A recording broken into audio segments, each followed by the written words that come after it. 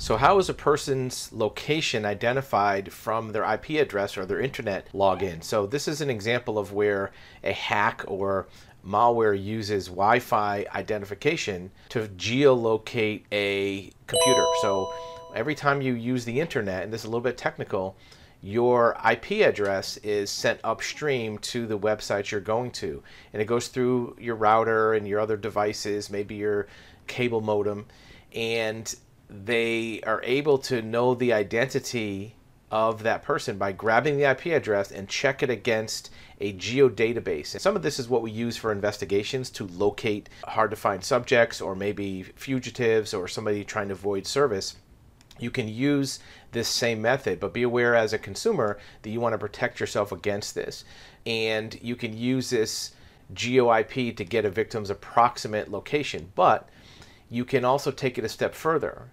You can also now use a BSSID, which is a basic services set identifier. It's the MAC address or the physical address of the wireless router that the user is connecting, meaning that it's where your router is located. The router that's in your office, you know, we have one here, everybody has one in their office or even in their home, has a physical address, and this can be used to find exactly where you are. So if you're going into a website, you want to be aware that the operator of that website or maybe places you're sending email can very specifically target where you're located. And these are techniques used by private investigators to find people.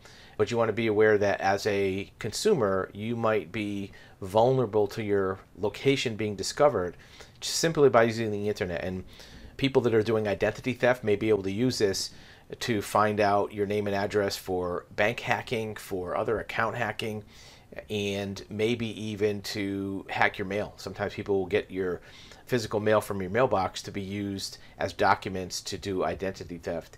The way that it's done is there's a database that allows to determine the physical geographic location of the Wi-Fi access point, because anytime you're using Wi-Fi, it's sending out a signal, and sometimes that signal also goes into the cell network.